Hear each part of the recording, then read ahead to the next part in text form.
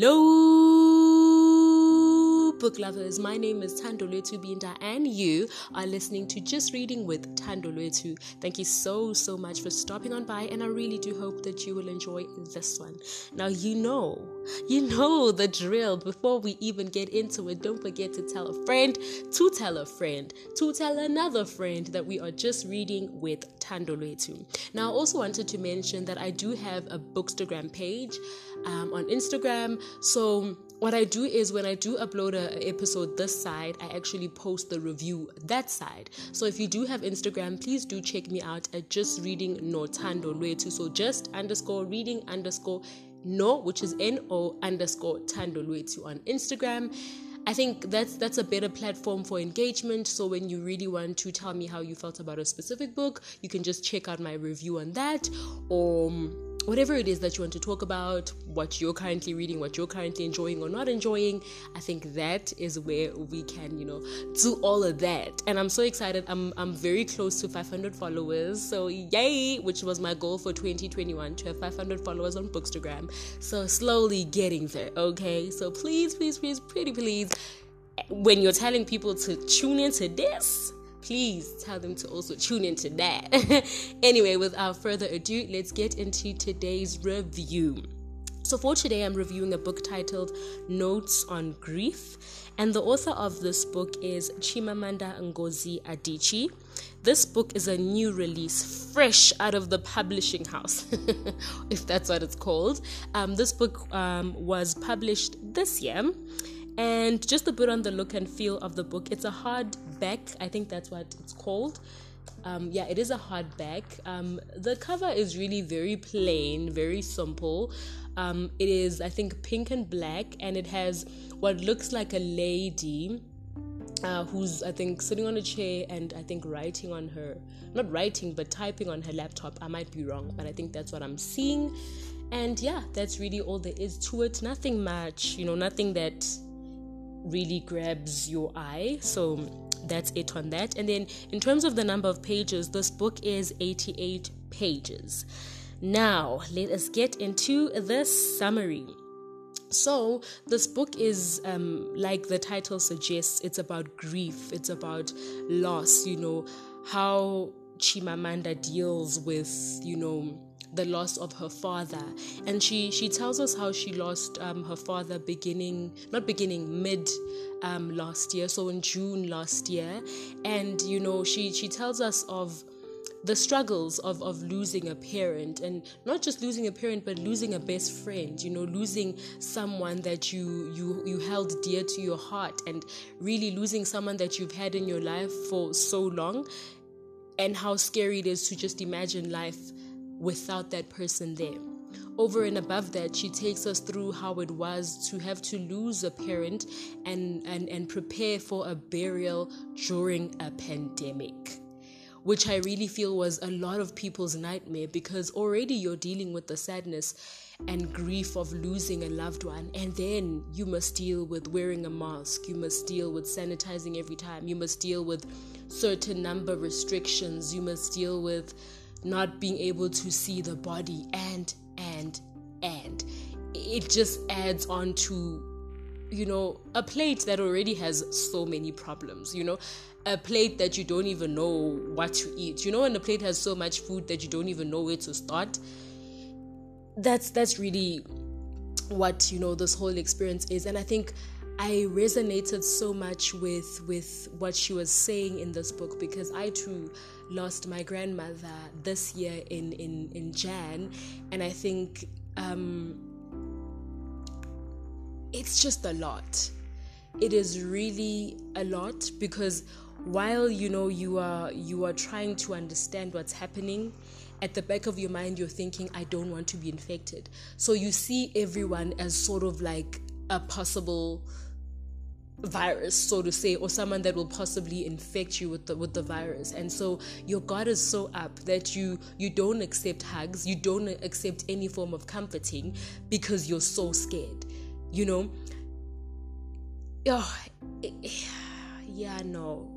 I don't even know how to explain it. I don't even know how to explain it. And one thing about loss, right? You can experience it 1,000 times, but when it hits you, it hits you. When it hits you, it hits you as if you've never been hit by loss before. And I think it always just reminds us of how it's just one of those things, right, that we all know will happen, but when it happens, you're just taken aback and you just find yourself so confused. I mean, I know with me, I just felt like my life was ending. I felt like I was at a crossroads and I didn't know what to do, where to turn to, and I didn't have the energy to do anything, you know? And so it just becomes hard. And that's why I think I related so much to this book. And I think if I'm to speak about what I loved about the book, is I loved the honesty. You could really tell that, you know, she's speaking from a personal account. And so, yeah, you could really tell that she's speaking like from a personal point of view. You could really tell that she's speaking of someone she valued dearly. So I really loved the honesty in the book. And I think with my next point, I don't know if I really love it or I hate it, but the book was very short. But I loved that it was very short, because when you're speaking about something like grief or loss, there's really nothing to say, you know? There's really, like, you will end up saying the same thing over and over again, because really, you're just so confused.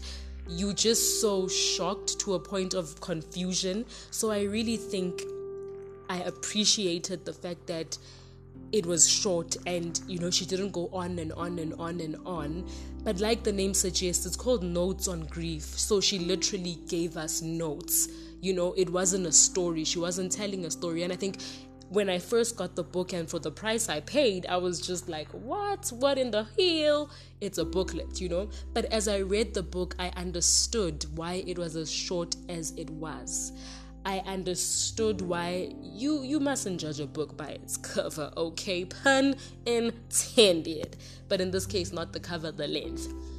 Anyways, so yeah, I think I also enjoyed the fact that it was short, because she really just gave us just enough information, because like I said, there's really not much to say where such things are concerned, you know?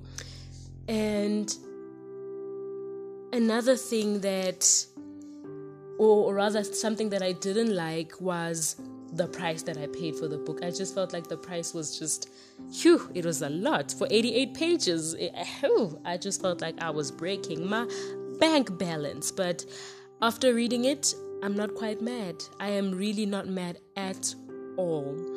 And I think with this book, right, and for me, it was a sign of growth or of progress in my healing process, because I thought I was going to cry. You know, when I started from the first page, I was like, yeah, I'm going to cry. I am definitely going to cry.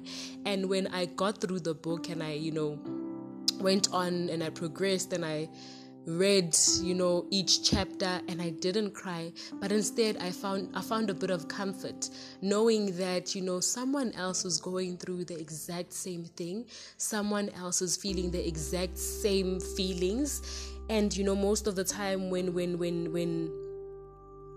loss hits you, you always tend to think, you know, you're the only one that's going through it. But reading this book, I feel like I got a hug. I feel like I got a hug I didn't know I needed, but I got the hug. And it was a very brief hug, but it was just enough, because it comforted me. Like, it gave me just the right amount of comforting. And I feel like that's what this book was. It's a very brief hug, but it's a hug you never knew you needed. And I also made a couple of notes, right, of just, you know, certain things that came up in the book. And there's a point where she speaks about how we always question, you know, we always start to question why older people or people that are more ill, you know, are still alive, and you lose this person that is dear to you, who didn't even show any signs of sickness, who wasn't in a car accident, who, you know, nothing bad happened. The person just suddenly passed on. And we start questioning, like, why?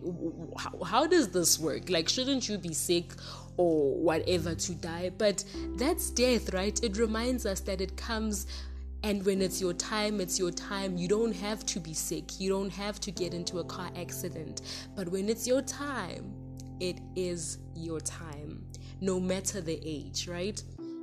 And then another point